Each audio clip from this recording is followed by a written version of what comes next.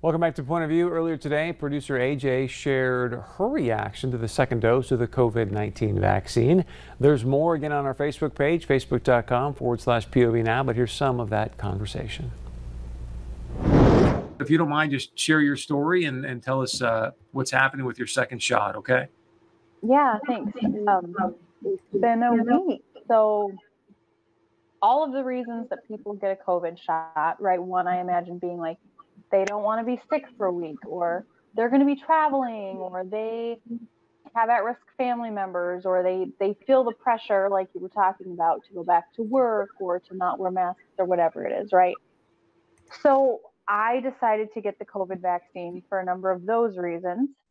I decided to get the Johnson and Johnson vaccine because I did not really trust, I didn't want to get a vaccine in the first place, but since I was going to, I didn't really trust the mRNA version of the vaccine since that's so new, it's never been done, and I'm not about to do that. So I did my research, and for the reasons people were getting blood clots, I didn't have any of the risk factors. It made sense to do the Johnson and Johnson vaccine, which, by the way, is a one-shot vaccine. So I got that Tuesday. I had the general arm soreness like Tuesday, Wednesday, Thursday. And then Friday morning, I woke up at 6 a.m. sicker than I've ever been in my entire life. And Chris can probably attest to it. I still did some work, but I was as incapacitated as I could be with every possible symptom. And I mean, for sure, every COVID symptom, if not additional symptoms, just for fun. I have no idea what was going on there. And to the point where I couldn't even drink water. Like I could only just suck on ice for the first 24 hours of it. After that, I've slowly been weaning off symptoms. Like I said, I got the vaccine Tuesday. Friday, I was super, super sick. Today is Monday. And at this point, I'm still a little bit nauseous. I still have like abdominal issues. I have headaches that come and go, dizziness, shortness of breath. I'm lethargic. I'm completely exhausted.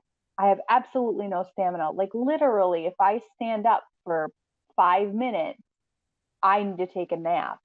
So I appreciate the irony in that the point, one of the reasons, I guess, the point of getting the vaccine is so that you are not sick when you get COVID, or you're not as sick. And I think it's hilarious that, and I mean that sarcastically, that I am probably more sick from the vaccine than I would have been if I had actually just taken the chances and gotten COVID in the first place. So I don't appreciate that. So let me tell you about my day. I actually took my daughter in. She just wasn't feeling well, and it's allergies. It's no big deal. But while I was there, the doctor was like, "You don't look very good. Are you feeling okay?" And so I explained what was going on, and she's like, "Well, you really should go see somebody." So I did. And that person was like, "We really should do some testing to make sure that A, you don't have COVID, and that B, you don't have blood clots." So I got tested. I don't have COVID. That's cool. I then went and got blood testing to make sure I don't have any propensity for blood clots. They did find some things, but they just felt like you probably don't have any. It's unlikely. We're not going to jump to doing a chest scan at the moment. Sucks for you that you can't breathe, but you're probably not going to die. So where I'm at now is I've definitely lost like 4 days of my life. I just spent half of today in the hospital, and they're just basically saying it is due to long-term COVID vaccine side effects, which is probably the stupidest thing I've ever heard. And so I'm really, really not happy about this. I'm just going to add this extra fun little tidbit of knowledge. Chris and I haven't even talked about this, but my dad died in a very traumatic way after getting blood clots. So I feel like, to add insult to injury, I can't even tell my family about it because that's going to give them PTSD on this whole thing. So That's been my experience with the COVID vaccine. So first off, thank you for sharing. I mean, a lot of people are reacting to your story, and one of the things that they're asking is, have you reported this to VAERS, to the CDC? Who have you reported it to? I really did. Yeah.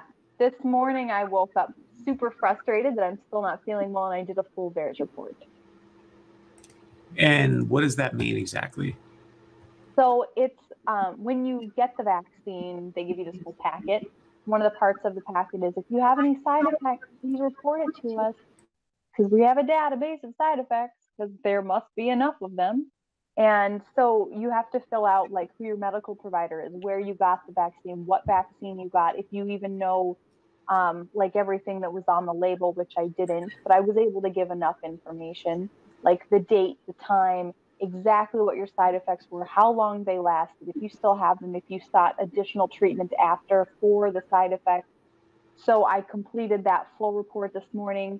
I did, since I wasn't feeling well and I had a feeling I might end up going to the doctor, I did put on there that I would be seeking medical attention if the side effects didn't subside. So basically we're caught up, but I did give them everything they could ever possibly want to know about my side effects. And there is more to that conversation as well. So all you have to do is go to our Facebook page, facebook.com/POV Now. You can watch it in its entirety, and please share it with family and friends. Again, Dr. Jensen, a lot of incredible information there. I think producer AJ's story's got some very, very interesting information, let's put it that way. So thank you so much, producer AJ, for sharing that with us earlier today. All right, stay with us when we come back. Leadership quote of the day. Be wrapping things up. We got a great week of shows in store for you. And as always, please share your point of view with us. You can email us, text us, leave us a voicemail. We'll be right back.